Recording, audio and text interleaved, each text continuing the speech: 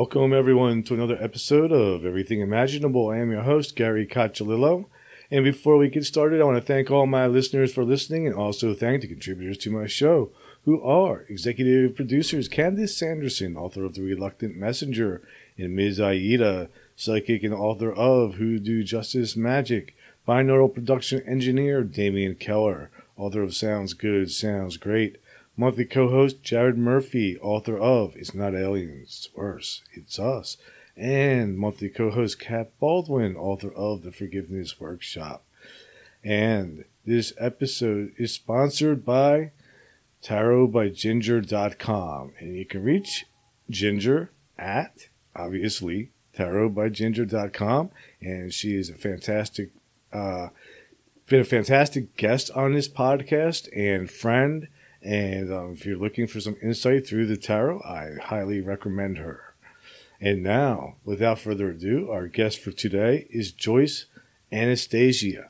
And she has a book called Extraordinary Leadership During Extraordinary Times. I think the book was written like in 2015, so it's definitely needed now. And then she also offers a whole bunch of other services as well, like leadership training. And she's also into the Sacred Wisdom School with remote viewing, time jumping, dream expansion, shamanic drumming, and some of the more typical topics that I cover on the show. Thanks for coming on today. Thank you very much for having me. It's good to be here. So I didn't know much about you until like right before the show, and I was looking at your website, and I saw the title of the book, and then I looked at the date, and I was like, wow, this was written in 2015. Like, when you were writing this book, did you have any idea that we were going to hit the bump that we were going to hit in 2019? Well, I would say a little bit, because it was building up for a long time, and I was inspired personally to write the book because of experiences I had myself and experiences with the clients that I worked with.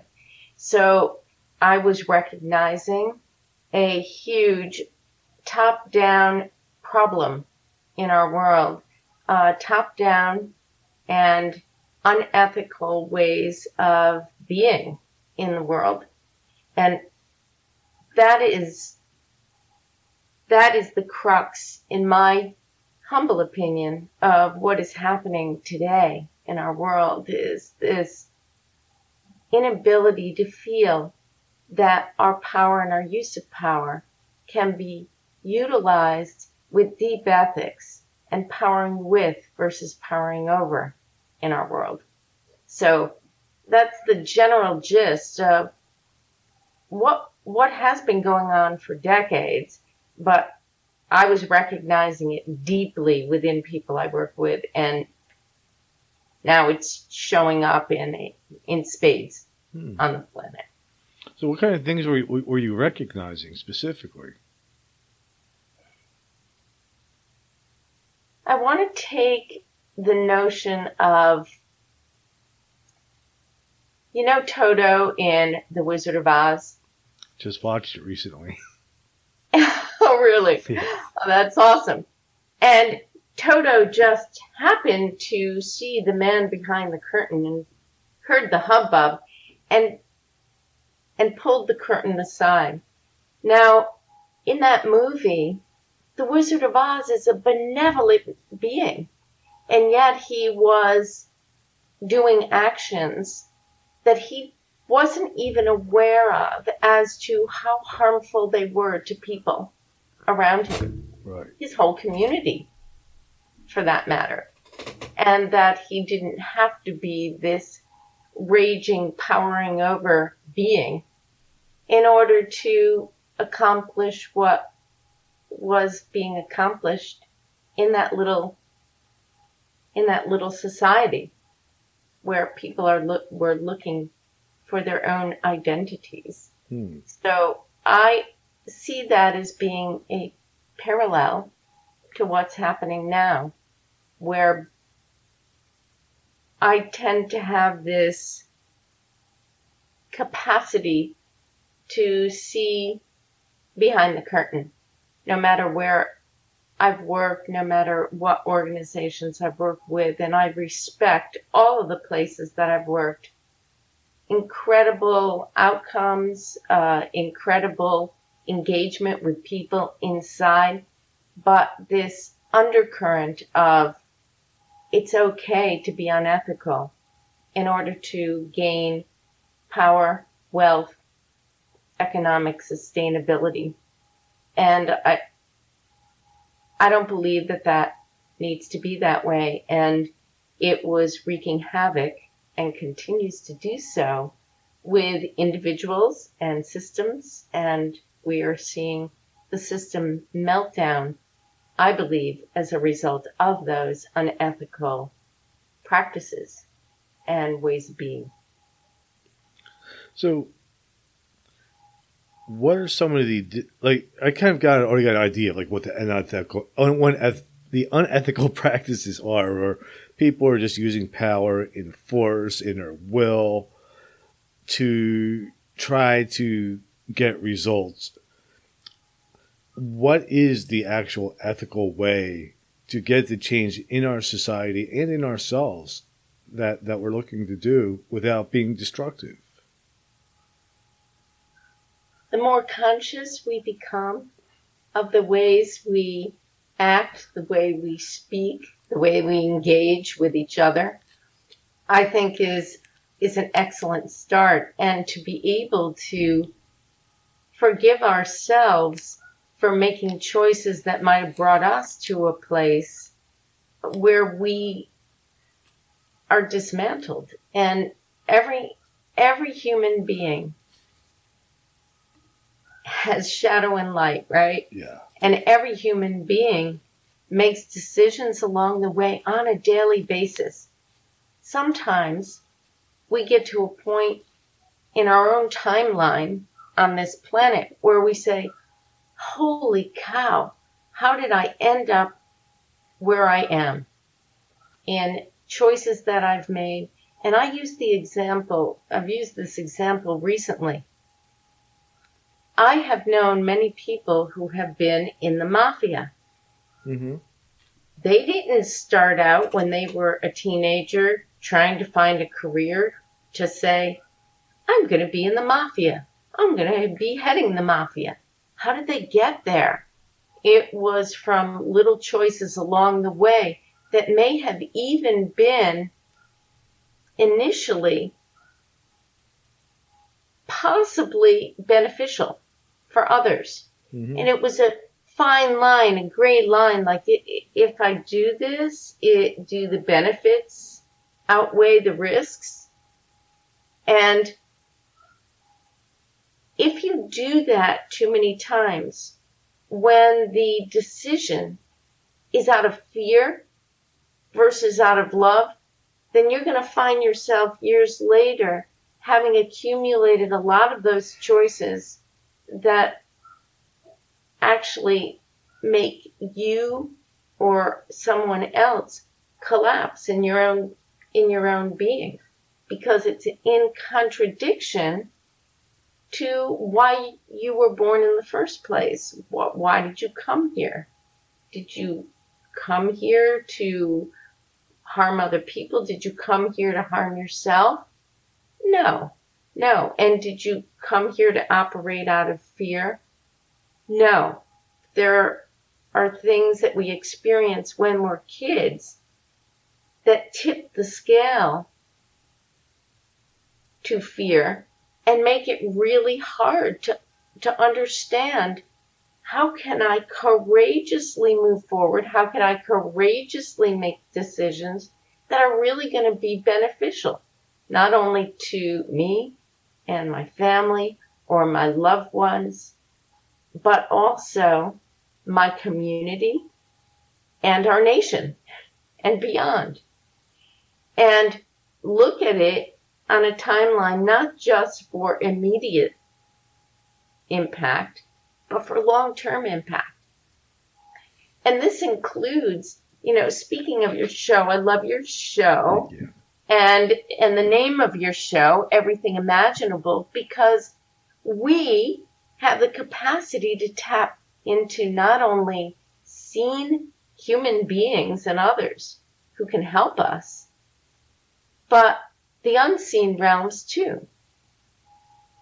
And we live on a planet where, as I think I heard on one of your other episodes, this is a free will zone on Earth.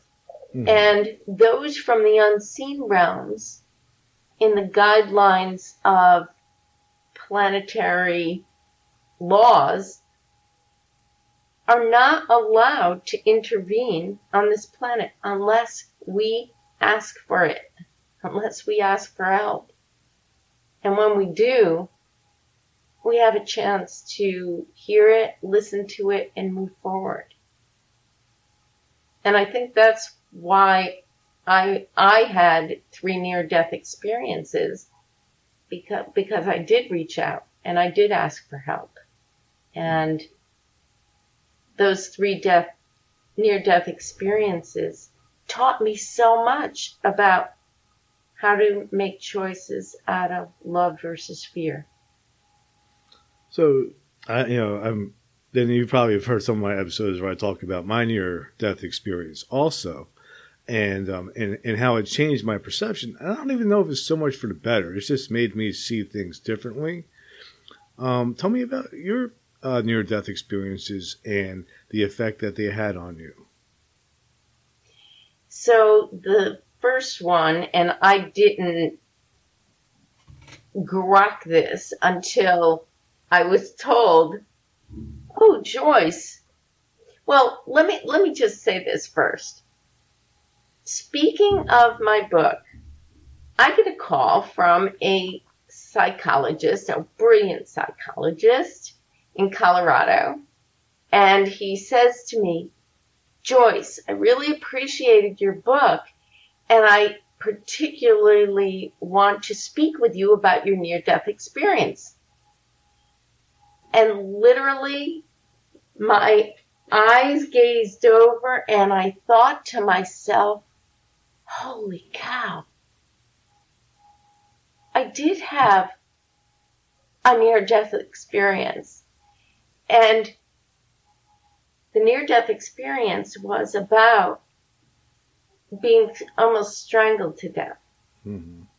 So, with that as a preface, I'm going to say,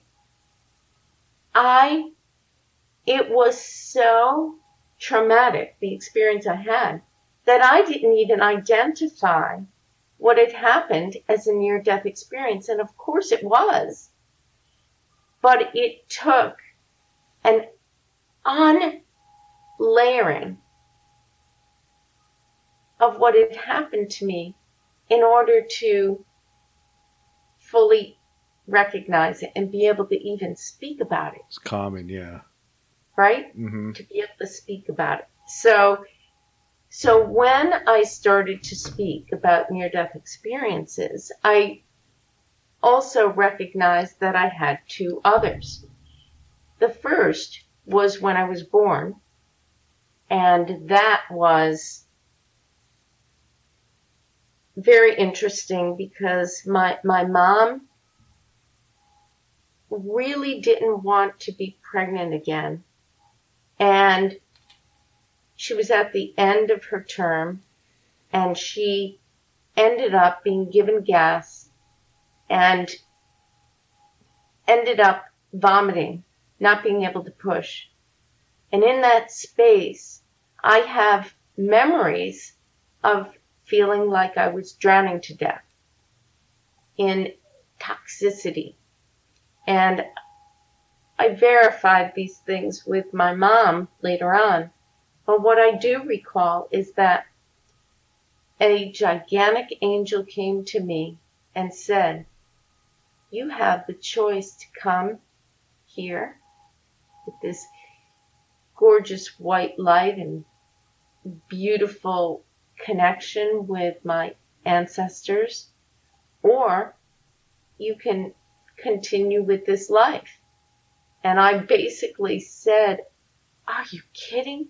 it took me so long to find these parents. I'm definitely going to stay. So there were things that I learned from that, and also some of the challenges from that. The challenges from that are, I'm allergic to almost any medication, and I'm allergic to a lot of foods. And I believe that it was a direct result of that experience and choosing to remain in this body. The gift of it was this sense of having free will, having choice, being able to say, yes, I choose life. I want to be here. I've already prepared for this. And I connected with my parents, who I think are the best choice for me to evolve with my soul space. Mm-hmm. So fast forward, 7 years old, I was in school. I had dyslexia. I had a really tough time reading and challenges in school as much as I loved going to school. Didn't miss a day of school because I just wanted to absorb everything. My parents, who didn't have a lot of money, often took us on vacations, and I had to stay extra time at school that year because of my dyslexia, learning, as best I could, catching up with my class. So we went on this vacation, and I was an adventurous type, so I went off on my own. Back then, it was perfectly okay for a 7-year-old to go off on her own. And my at the time, 3 other siblings. I'm one of 5, but at the time there were 4 of us. I went in the water. I was a really good swimmer. I got caught in a riptide, having no idea what a riptide was, got flipped upside down, and hit my head on a rock. And what I experienced as my head was bleeding, and I went unconscious. And this time I was greeted by my beautiful aunt who had passed. She was in a nursing facility when she passed, and in this near-death experience, she brought me a white rose as I had brought her in real life. Mm-hmm. Years, approximately a year before, maybe months before, where I was upset with the doctors because I felt like they were treating her unethically because she was in a coma, and they said she didn't hear, she couldn't hear them. And I asked her if she would please try to move her finger to make sure that she was alive. And she was able to do so.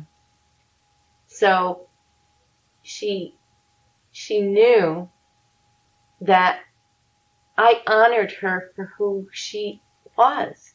There was no mocking her or dissing her or making her feel any less than the amazing person she was with all of her disabilities and all the challenges she had to face.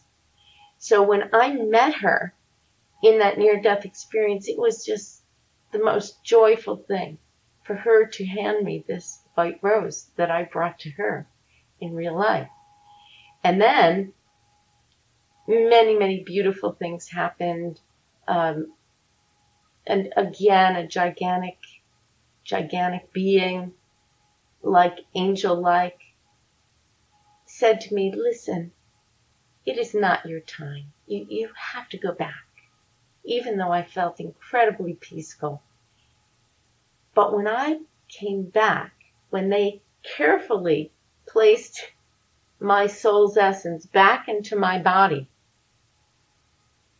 all I remember was I was choking at the shore. There were people all around me, a lifeguard. My head was no longer bleeding. My vitals were taken. I was perfectly fine, but I had this rich experience of this exchange with relatives, including my aunt, and many other things happened. The third near-death experience was many, many years later, when the precursor to it was I had had 3 very challenging events in like an 8 or 9 month period of time, where I had essentially lost my job. I had just gone through a divorce, and my father was diagnosed with cancer. And it was, you know how that is. I do, unfortunately. Yeah, things come in threes, and sometimes it's like a cascade. Yeah. So I ended up moving from where I was in Florida up to New York to help my parents with my dad's illness. And then when he was in remission, I started looking for a job.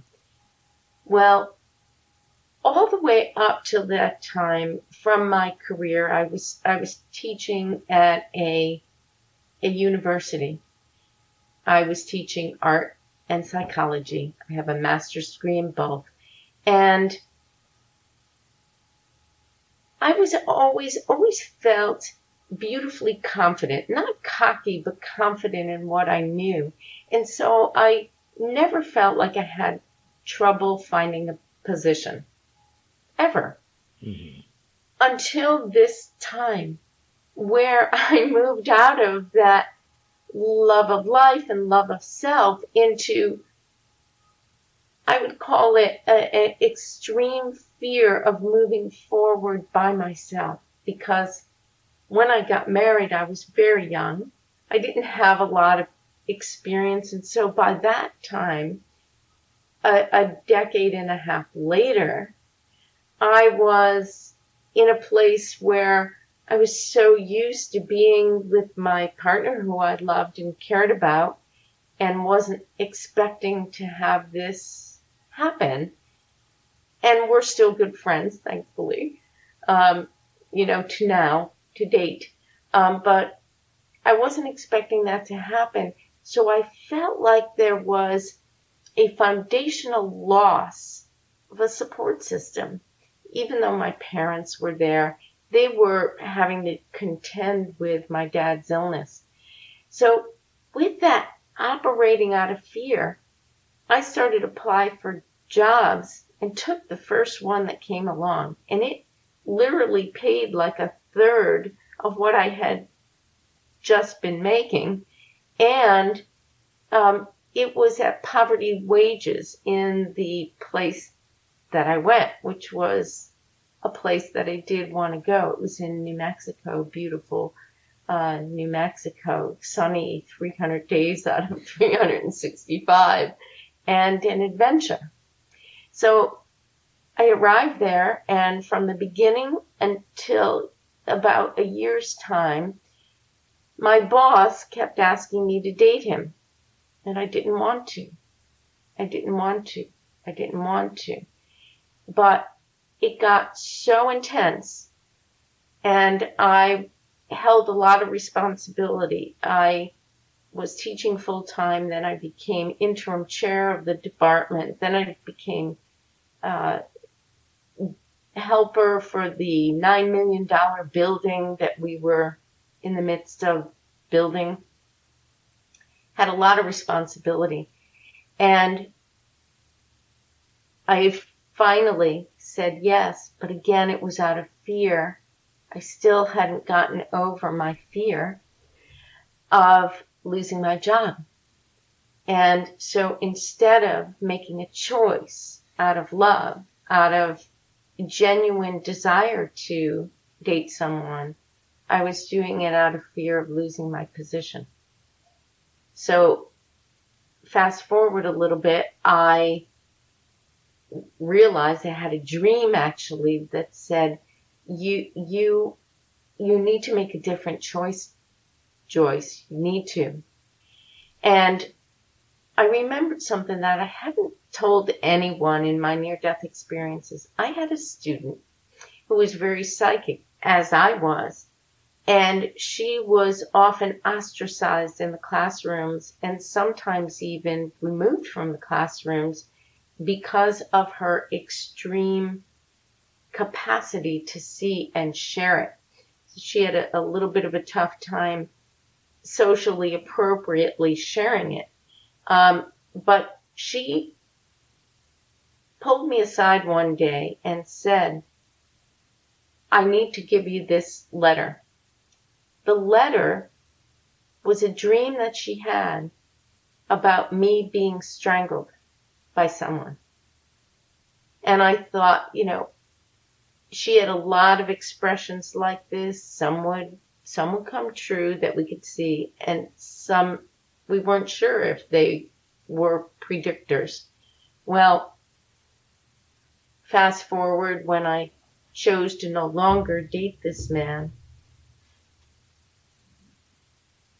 Many things happened in between, but he demoted me. There were many things that happened in the classroom where instead of allowing me a voice, he just kept taking action that would undermine my capacity to teach properly. And it was very, very upsetting. So one day we were in a dialogue about this, and he just snapped because he wanted me to date him again. And he started strangling me.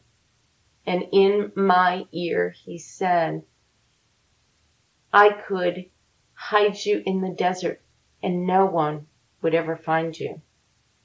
As I was leaving my body, going unconscious. And having that statement as a statement going from being in this place of fear and trying to understand how someone could possibly make a choice like that to harm me when he claimed to really care about me. And this is a parallel with our world, with systems that claim to care about humanity, but then choices are made to harm. This was a similar energetic to control. And this time I didn't look up, but I looked down and saw my body being strangled. And I shifted into this complete calmness of, boy, am I glad I'm not in that body right now because it was so painful. And a gigantic angel, once again, with this golden light came to me and brought me to this book. And the book was backward in time. And it was my life review. And I was asked to look at all the ways in which I had helped people when I was making choices out of love. And there were many. And it was beautiful. And it was very moving. Very, very moving. And then when I was done, I was told in a booming voice, from a booming voice, okay, now it's time for you to look back on your life and see how you may have harmed people, advertently or inadvertently. And as I started to do that, not only was I shown that lifetime, but I was shown other lifetimes. And I'll just share one that's the most relevant, which was I saw a lifetime of being in the French Revolution, where I was serving as an executioner, and I was the executioner of the man who was strangling me. And so my entire body, vessel, being, soul, grokked it in a split second. Wow. Even though I didn't do it intentionally to harm him, I was operating in a position that was likely out of fear, so that I would have a job, so that I would make a living, not understanding the consequences of that kind of job, where I would be asked to take someone's life. So this is not to excuse the behaviors of anyone, but it shows a cycle of why my life might have reconnected with that person's life. And not even that I had karmic attachment, because I asked in that space of near-death experience, did I owe him something? And I was told, no, we are just trying to show you how you, in your fear space, ended up connecting with someone who, in a similar way, you were operating out of fear versus love. And further on, it was about, I didn't have trouble forgiving him. I didn't have trouble forgiving others. I had trouble forgiving myself. And so in that moment, and all of this is happening in seconds, as you know, I forgave myself, and I was swirled into this vortex tunnel, into this other area, this pristine, paradise-like area where there were master teachers from all over, Krishna, Christ, Buddha, several female master teachers, and ones that I didn't know the names of. And they then asked me, would you like us to show you the history of the universe and information that will help you to understand life space, the birth and creation of the universe. They brought me to when dragons were on this planet and little organisms were brought into this world, and how we interact with each other, and why we do the things we do, and why we come back in the first place. And in deep gratitude, when that was over, this time, like my first near-death experience, I was offered a chance to stay or to come back to my body that was being strangled. And once again, because this is all seconds in time, but I took a deep breath and said, I really do want to come back, because my work is not done. I haven't finished what I came to do in this lifetime, and I know that beyond a shadow of a doubt after seeing all that I have. Why do I need to come back into a baby body to go through all those things again when I could do it right now? But I do need some help when I go back. Could you please help me to get this man's hands off my throat? Because I don't want to die, and I don't want to be disabled. And it felt like I had been there before. I didn't come here to be disabled for the rest of my life. Some people do, but I knew that I didn't. So they gave me instructions on exactly how to get this 6'3", 280-pound guy, and you could see me, and I'm like 5 foot. Can't see my height, but I'm 5 foot, about 95 pounds. So it was quite a miraculous experience to be able to pull him off of me with the help from the unseen world, and to run and to make different choices going forward. That's incredible. So what was it that they showed you? Like when they offered to show you like creation, what was that like for you? Like what did you see? And from that experience, did you gain any insight into why all this was created to begin with? I did. And so I want to say to you that when they asked me that question, I was expecting it to be like the paradise I was in and the calmness and the blah, blah, blah, blah. No, it wasn't like that at all. It was from my perspective, because I'm coming from the Earth realm, which is a dual planet, to their realm where there is no judgment, there is no shame, there is no blame about things. So everything was seen with this openness of this is about creation. So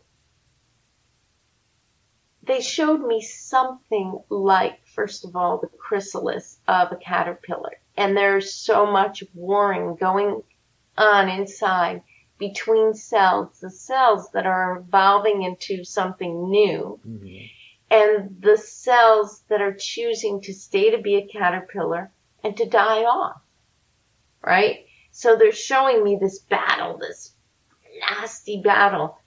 And then they show me, and this was like a lifetime of visuals and experiences and smells and sights, if you can imagine, as if I had lived 10 lifetimes in this seconds of time. Right.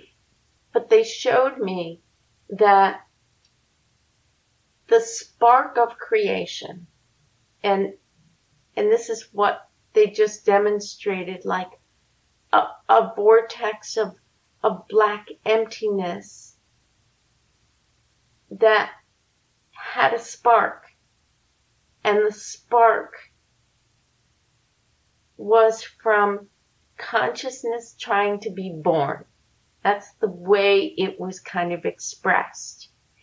And when it emerged, they showed me kind of eras and time frames. So they were showing me the angelic realms where angels were in this other space and time, and they made choices to be separated from Source itself so that they could experience their own creativity. That was the spark within us all, is the spark of creativity. That's what I was shown. And the spark then created this sensation to want to create on their own, want to perhaps co-create, and it was different than that. It's not quite like we know it on Earth, where there's sexual intercourse that occurs. It was more like they were asking permission to experience separation, and being told that, hey, we want to remind you that experiencing separation doesn't always translate into the peaceful, energetic that you all experience just being the unity of one. In order to feel a delta or a difference between being one with the divine and separate requires a separation in order to create back to Source. So they were showing me all these things, and it was in the moments that I was experiencing all of them, everything was comprehensible. Well, once I got back into my body here, although I could remember many, many parts of it, much of it was no longer comprehensible with the limitations of my earth brain and my understanding here and now. But they certainly helped to unravel a lot of the way we are on this planet and how we get distorted with our hanging on to separateness instead of seeing it as this is a creative spark. We are each unique beings, and those unique beings contribute back to Source, and Source is ever evolving. So it never is stagnant. And I worked with a lot of indigenous tribes, and that theme of ever evolving is so much what I wish we could get back to, and how we each contribute, and how nature contributes, and how if we don't respect ourselves and nature and these other beings, then those beings can't contribute. Then we become forces against the actual spark that we each are, powering over all those things, feeling a need to lie, seeking and speaking truth is the second chapter in my book. Having integrity. What does that mean? Well, in that space that I was in, the all and nothing, and getting this download, one of the things I also learned is that there were times when we could read each other's minds. But it became so disruptive to our capacity to separate enough so that we could create enough to come back to Source. We were forced in a lot of ways to not be able to do that. And also this theme of not remembering our past lives, because we would blame ourselves instead of forgiving ourselves, not letting ourselves off the hook, but forgiving ourselves and being responsible for our actions. These are all themes that were brought out in this near-death experience. Wow. That's incredible. So, but after the separation, is the point of living to have experience and then to reconnect? And you mentioned things like telepathy, and how we were not able to handle it, so we don't have it anymore. Are those things that are going to return to us as we become more mature? Absolutely. As we become more conscious, even right now, I guarantee you, Gary, that you could read my mind if you wanted to. If you calm yourself, and so let's do it with permission. So I'm going to think of something and I'm going to write it down. And I don't mean to put you on the spot, but this is playful and caring. Okay. So you got it.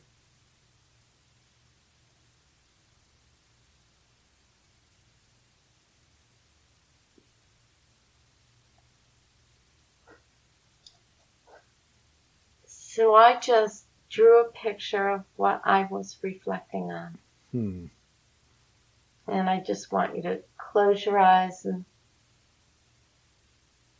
allow your left and right brain to integrate instead of shutting everything down to the left brain. That's another thing they taught me. Maybe just allow for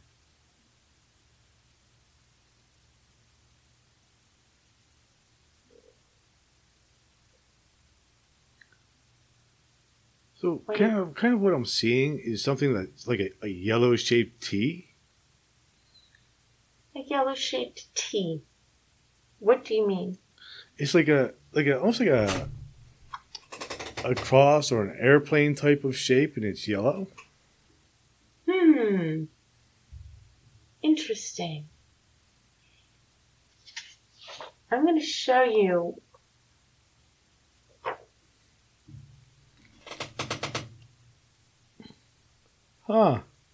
So that T Yeah. is across the world. Yeah. So love across the world. Uh-huh. That's interesting because that second time I closed my eyes just now, I just sort of saw like this blue ball. It's so weird how the mind gives us these pictures. Yeah, you see, like you definitely tapped into something there.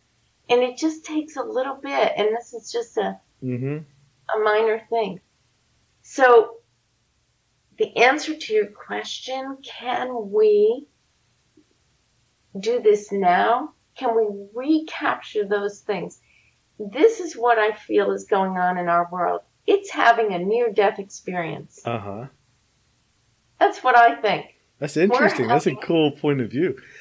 We're having a collective near-death experience. And when we come out the other side, we are going to be able to access more readily the more conscious we become of how, when the collapse happens, we have to be more responsible for our actions and things we say and all of that. But I believe we're going to be able to tap into even more readily our city powers, our powers that are just turned off right now in our beingness because we have abused them. We abuse those powers. And, I was shown for myself, this is not true for everyone, but I lived during Atlantis. I contributed by turning a blind eye to something that I could have stopped and helped. And now I don't take all responsibility, but part of my responsibility became do not turn a blind eye to things.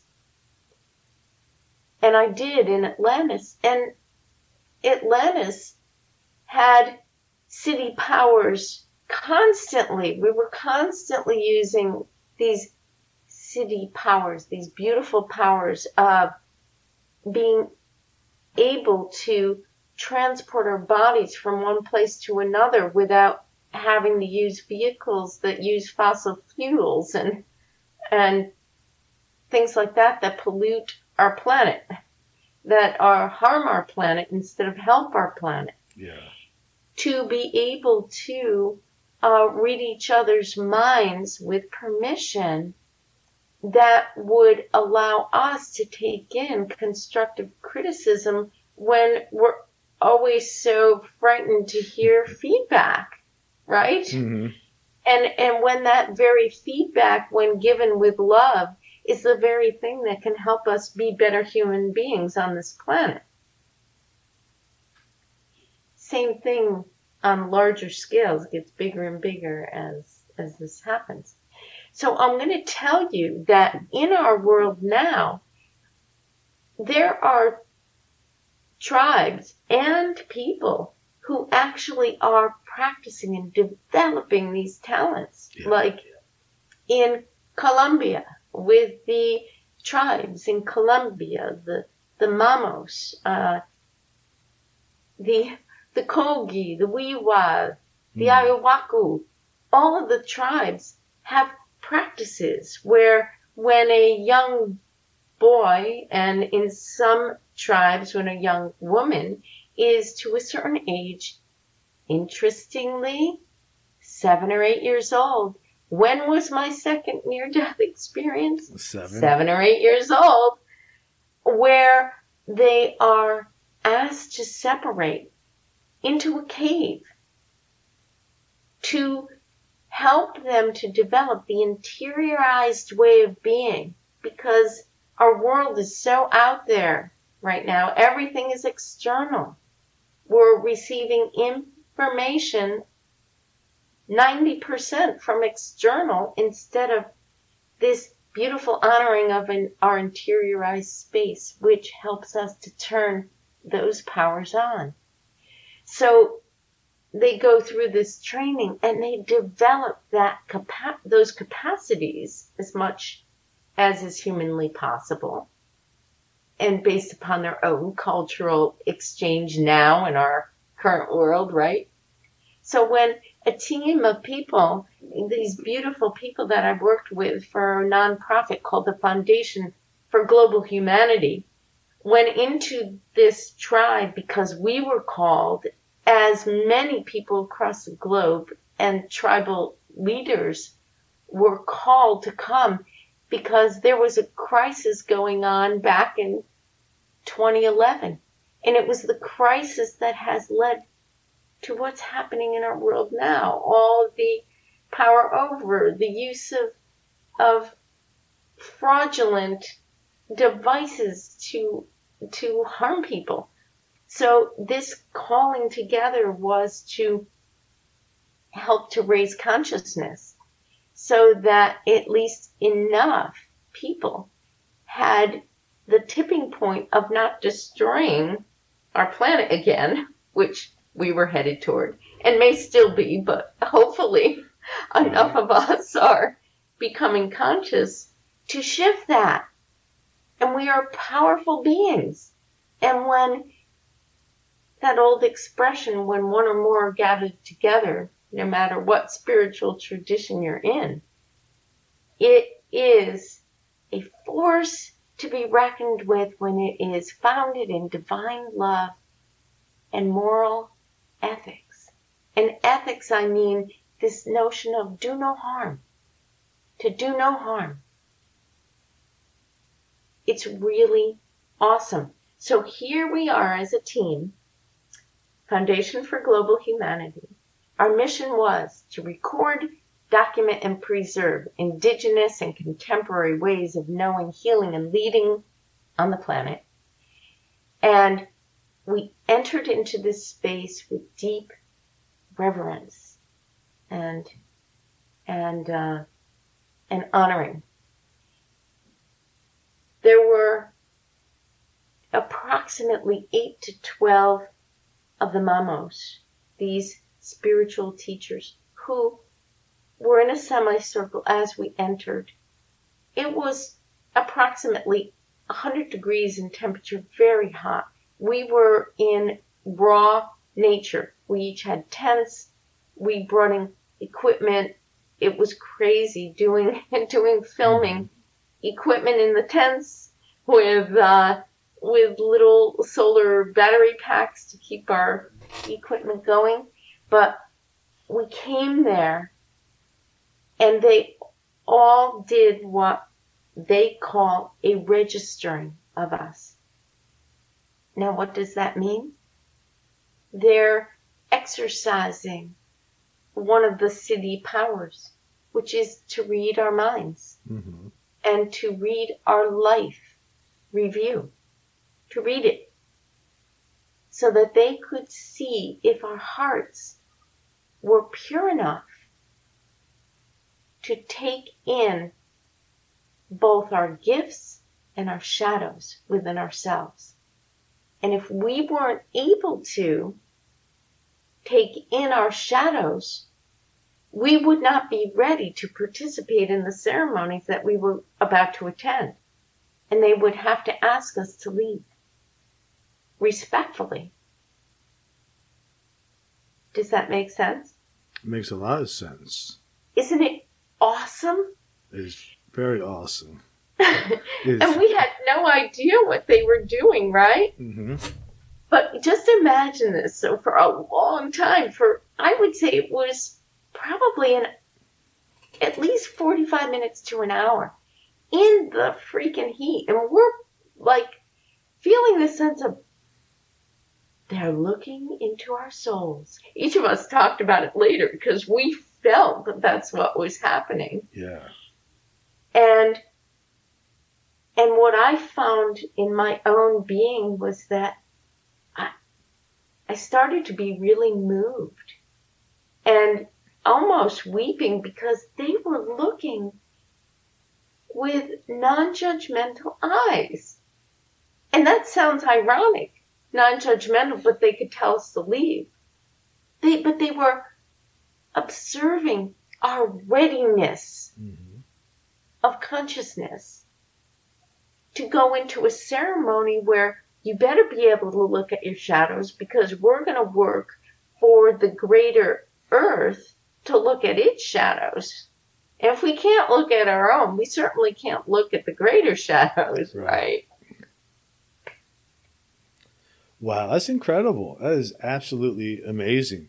Um, you know, I've been thinking about myself, like what to do with this podcast. You know, one of the things is I'm going to do is I'm not going to change the name of it, but I'm going to change the subtitle of it. Rather than a podcast for curious minds, is going to be imagining a better world. Because I think that, you know, alone as a podcaster, you know, all I can do is provide information to people that are willing to take it. But as a collective, if enough people work as a collective and just imagine a better world, that will start to take effect and take hold, because we are creating a reality, and we create it as individuals, and we create it as a collective. Absolutely. Yeah.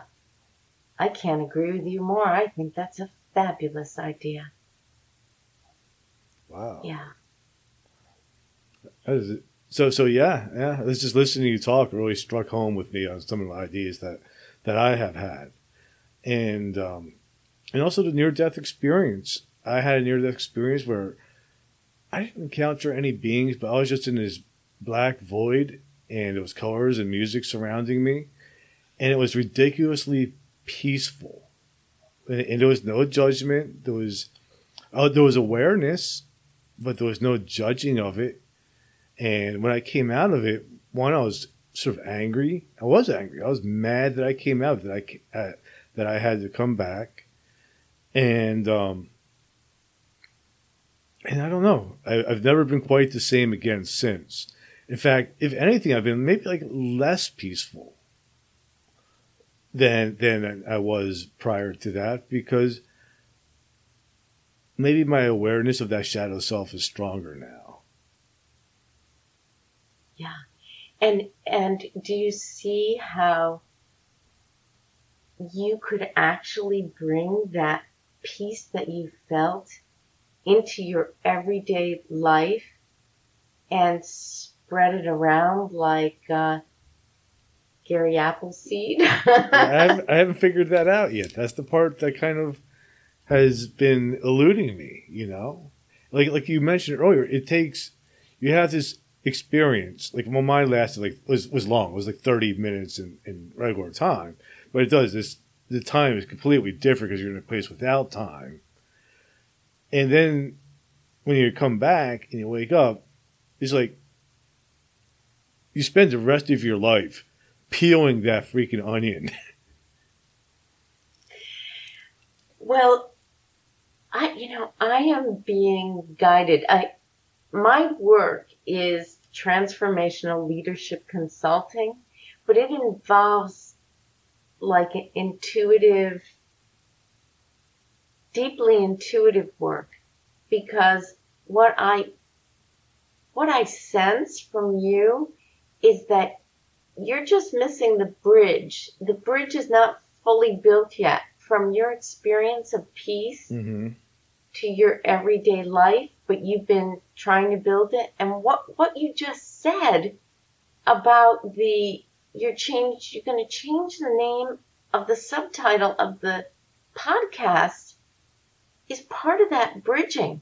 And that action is fabulous to do, Yeah. because I don't want you to lose out on the experience you had in your near-death experience of that. How did you say it? You didn't say crazy peace. You said ridiculous peace or something. I think you said the word ridiculous peace. Yeah. Because it was so huge and something you maybe hadn't felt on this planet. I invite you to take that ridiculous piece and just take snippets every day to encourage you to either quiet your mind and interiorize, or to take an action. Because that's what my near-death experiences did for me. I was like, either call to action or I was gifted with something incredible, like my second near-death experience, the 7 and 8-year-old thing. Mm-hmm. You know how I told you that I had dyslexia? Well, what happened after that, approximately 3 months after that, when I'm going back to school, and I'm like thinking, oh, here we go again. You know, I'm going to have to deal with my dyslexia, not being able to read print this big.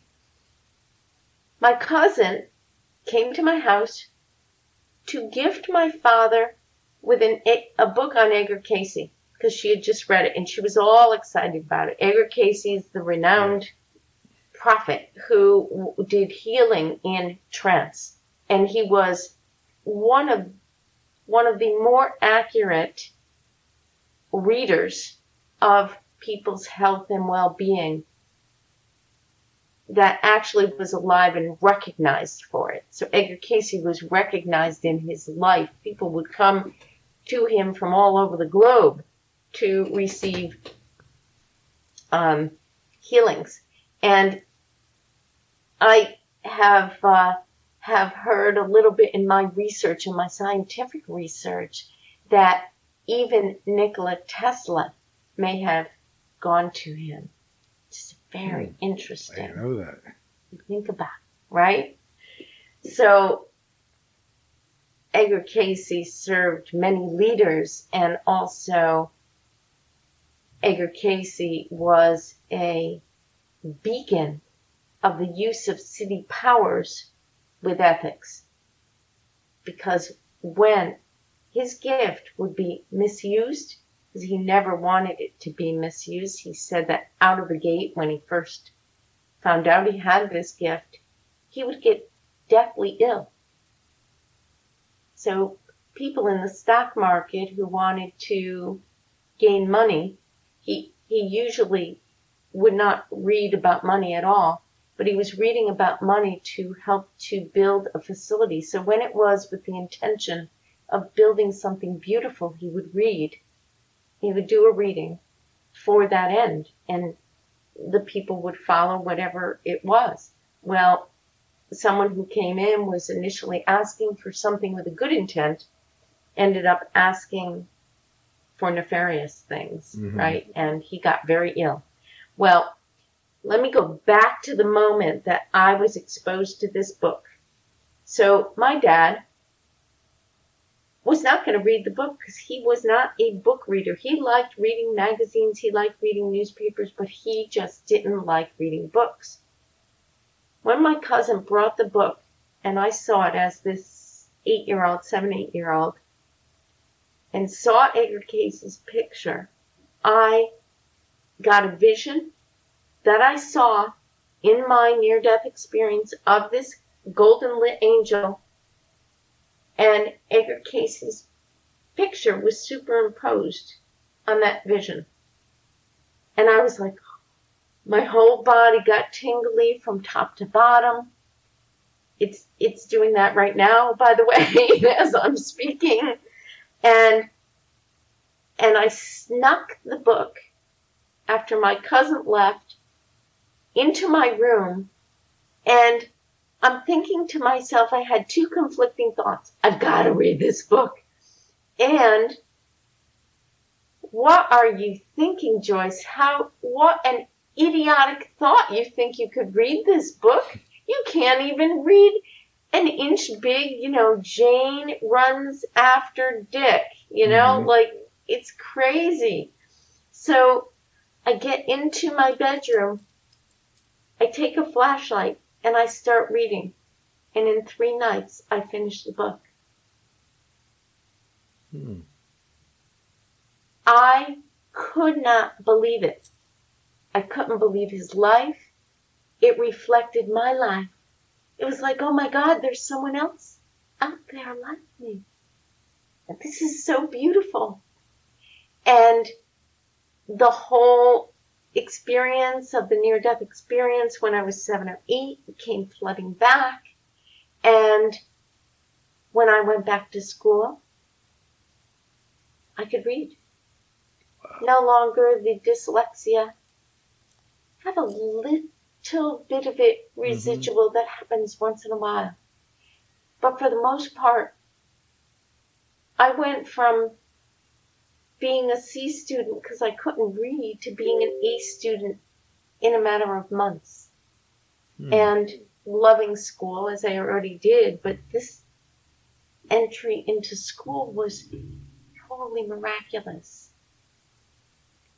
That's And I interesting. took that in, right? I took that in. So you could take those things in, like, where can you find peace? Because peace was the gift you received. Where could you find that here in your own being? That's a good question. Because it's like I used to find it, but haven't lately. Not in the last couple of years. It's interesting too that you mentioned the dyslexia. I had dyslexia too as a kid, but my experience was completely different. I had after I graduated high school, I went on a 3-month binge on angel dust. But afterwards, I wasn't dyslexic anymore. Oh, interesting. Wow. So I don't know, like this weird illegal drug. So, there are, what I say to people is, if they need to do drugs, I encourage the shamanic medicine plants have a much more alignment with our beings because they're not artificially created. Yeah. But even with any kind of drug, the fallout, of course, is addiction, right? But if the gift is that it opens up an avenue of consciousness carefully, then it could be the greatest gift. And then what I say to my clients is, can you take that experience? So for you, it was angel dust and not being dyslexic anymore. Can you take whatever it was that happened and allow your being to understand maybe what happened with your chemical processes so that you could repeat it within your own vessel, from the spiritual to the bodily, emotional piece of that, right? I know that that's possible. I've worked with CEOs, VPs, our everyday working family people, 30-year-olds, 70-year-olds, 90-year-olds, who really wish for this to happen, where they can take the gifts of something like that. And, the newest thing is microdosing. Take the gifts of that. So what if that microdose wasn't available, with all the shipping and receiving challenges we're experiencing in our world right now? How could you replicate whatever it is that you're enjoying from that, whatever experience it is? I truly believe that we have the capacity to do that. And the more conscious we become, the more we are able to. Yeah, we do. And we like now I'll use things like, obviously I'll use things like meditation. But one of the other tools that I'll use meditation. Sacred geometry is also another good one. And binaural beats. Like there's all there's other ways now to kind of go into these altered states and make different connections in your mind and create new neural pathways, and it's incredible. Yes. And do you know that the Monroe Institute was the initiator of that binaural beat? And the founder of that, Robert Monroe, was actually one of the first deep divers in researching on radio transmissions. And that he was also the voice of the shadow. You know, that old-fashioned television show that my dad loved. Only the shadow knows. Well, he created and produced that show, and he was the voice of that show, which is very cool. So he had an experience of when he would hear these sounds, he would go out of body.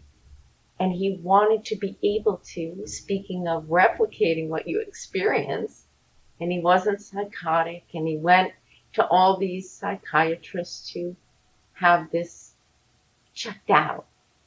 How did I get out of body? And I could see a problem in the roof of the building that I'm in, you know, without climbing a ladder. It just, all of a sudden I'm there. He was at the forefront of developing technologies around this. And I had the great good fortune of serving as an outreach Monroe trainer for this kind of learning for people. Because you can take it in. If you listen to it enough, it then becomes entrained in your being, in your brain. It entrains your brain to a new way of responding. Yeah, one of my guests gave me some of the original cassettes that Bob Monroe had recorded for the government. I mean, it's debatable, apparently, what government project they were recorded for.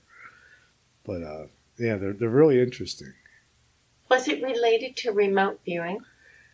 That's what the guest said. However, when I interviewed, I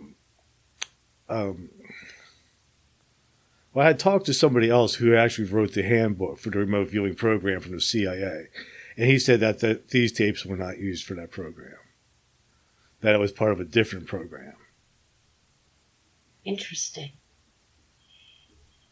Yeah, very, very interesting. There's so many, like, I want to say rabbit holes around these things, right? Yeah. Yeah. So what got you interested in this? So, you know, when I was a kid and I had these capacities that I thought were normal, and then were told basically, you're kind of weird, Joyce. And I was fortunate enough to have that near-death experience that also helped me to accept that this is a gift and not a curse, and that I could use it and develop it for the rest of my life and use it to benefit the world. So I wanted to go to school for parapsychology, but when I actually explored that, I found that it was very military based, and I honestly was concerned that this gift would be used nefariously, even though it has been used in many positive ways in the military and otherwise. But I did not want it to be used without my knowing that it might be used to harm someone. Yeah. So how did you get interested in this? Oh God, I started when I was a kid. I don't know. My mom used to say something about if people were born with this veil over their face, they had psychic abilities, and she said that I was. So that kind of got me interested. Then I had an aunt that read tarot cards, and I was fascinated by that. So I'll say around 12, I started reading tarot without really knowing what I was doing, but I was just doing it, and it was coming up pretty accurate. And then also, as I got into a teenager, I got into a lot of heavy metal music, which, a lot of it's sort of occult based and stuff like that. That got me interested in the occult and things like the Golden Dawn and secret societies and things like that. And it just kept on growing. Then from there, it was the paranormal investigation and UFOs and spirit communication, and then the near-death experience. After that is like when I started this podcast. I was like, what am I going to do with all this stuff that I know anyway? You know what I mean? Yes. And that's how the podcast came about. So it's just this ongoing interest and accumulation of knowledge and figuring out how to put it in order and in a way that's useful for people. It's really beautiful, and interestingly, coming full circle, here you are, you were investigating not only white magic, but dark magic, right? In those... I don't really identify white and dark magic, 'cause I think they're both the same energy. I think it's the intention that decides whether something is white or dark. Yes, so think about it on a continuum. Getting back to the circle you saw earlier, right? The sphere. Yeah. And on a continuum with anything, we have light and dark in this dual world. In other realms, it's not black or white, right or wrong, right? Right. So on that continuum, we can choose whether to use the same energy. You got it, that foundation of the same power, the same energy to do good or to do something that's nefarious or harmful. Yeah. So when people get in a place of separation, even people who just get depressed in life, that is a separation from self. In my observation, a separation from self, so that it leaves open a doorway for other energies to come in who want to control. So someone asked me the other day, do you believe that there are only good, air quotes, good aliens or all bad aliens?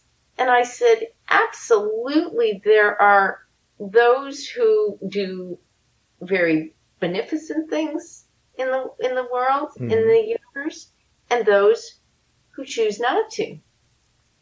And those who toggle in between, and everything in between. So this gets back to, from the personal to the global. Perhaps in our world right now, in this near-death experience, there have been energies from other realms that have been trying to control human beings. And maybe not. And maybe there are ETs or people from other, or energies and beings from other planets who actually want to save our planet, want to help us, want to open up our eyes for consciousness. And I've had many experiences with ETs and UFOs, and experiences again related to the unseen realm. Am I going to call it in for beneficent energetics? Or am I going to call it in to control someone else? Do you see how in these very succinct little ways, we can make choices at every moment that make our life magnificent, that can make our lives more miraculous, literally at every moment, if we choose it. And sometimes we forget, and sometimes we're tired, and sometimes we get pummeled so much that we just throw up our arms. But so much of our lives, if we can take responsibility, even for our little thoughts, like I've seen people in work environments, they're gossiping at the water tank, It's like, why? Why do you wish to do that? Why are you dissing your colleague? Why are you choosing to do that? Why are you not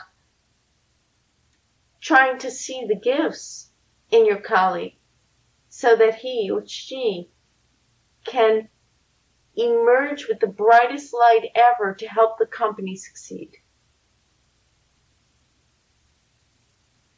That's a simple example, but I'll tell you, when people start to think of things in that way, holy cow, their life starts changing within days. And then I'll ask them, I want you to pay attention after you make a change, a shift like that,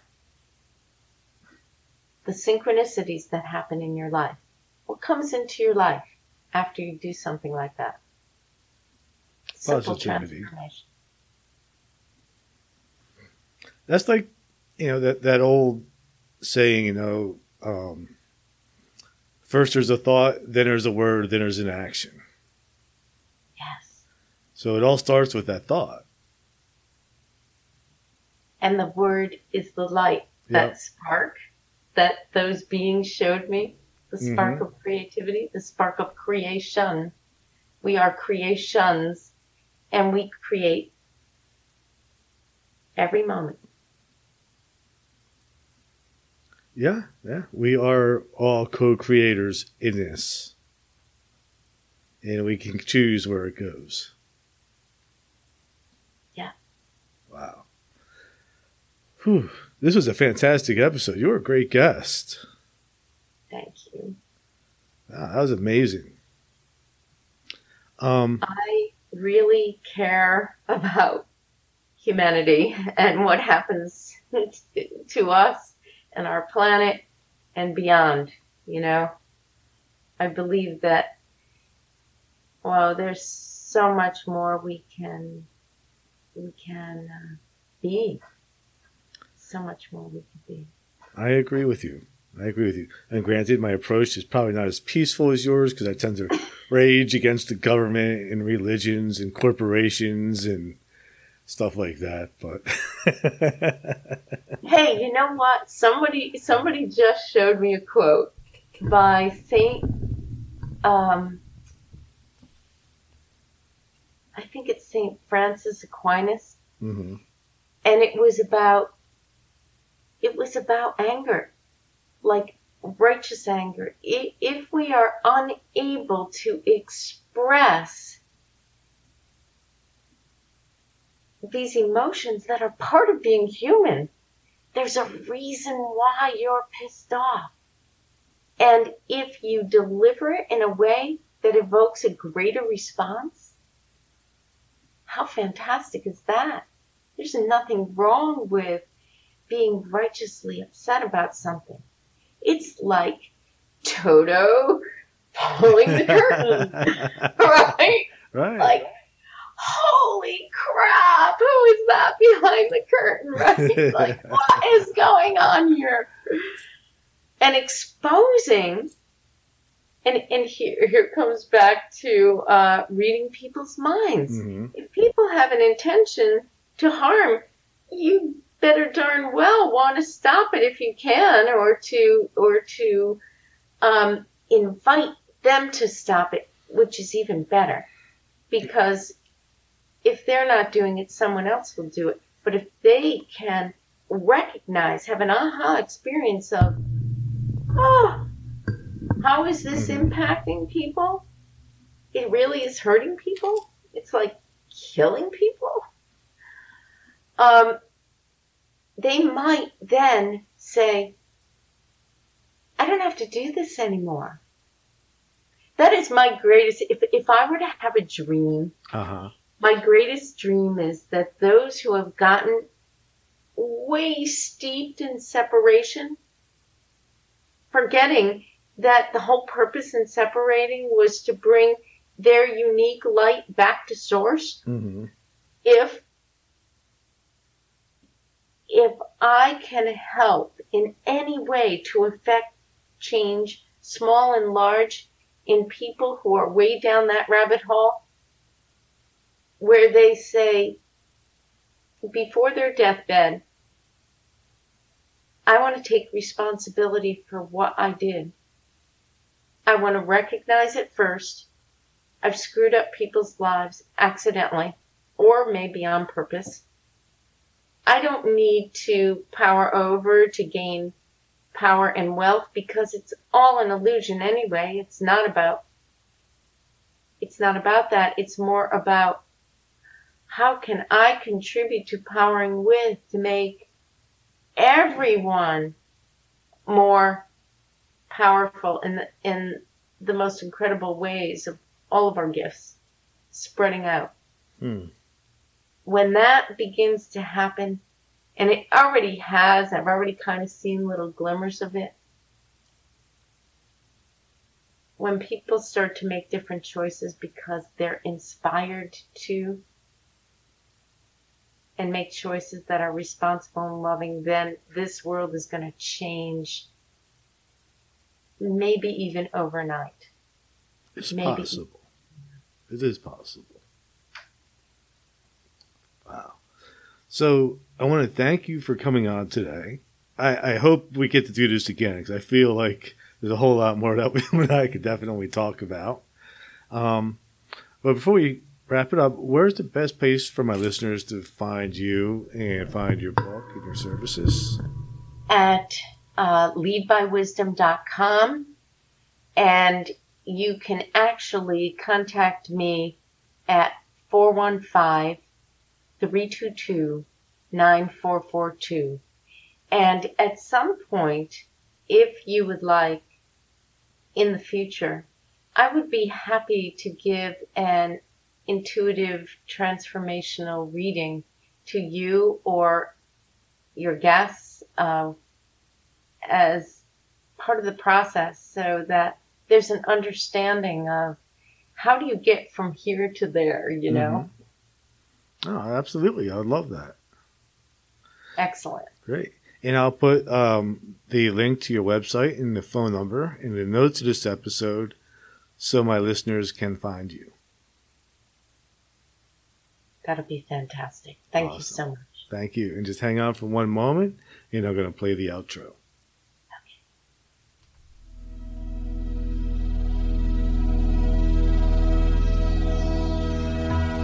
Thank you for listening to Everything Imaginable.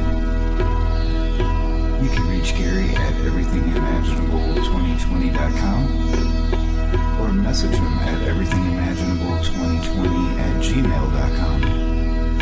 He's also on Facebook, Twitter, Instagram, and LinkedIn. You can buy t-shirts, coffee mugs, and other merchandise to support the cost of producing this podcast. Click on the merchandise link at the top of this page, www.everythingimaginable2020.com. You can also buy the book Enlightenment Guaranteed. It's the only book on Zen that you'll ever need. You can find it on Amazon, and it will change your life. Because remember, everything that it says was first imagined. If you loved what you listened to today, don't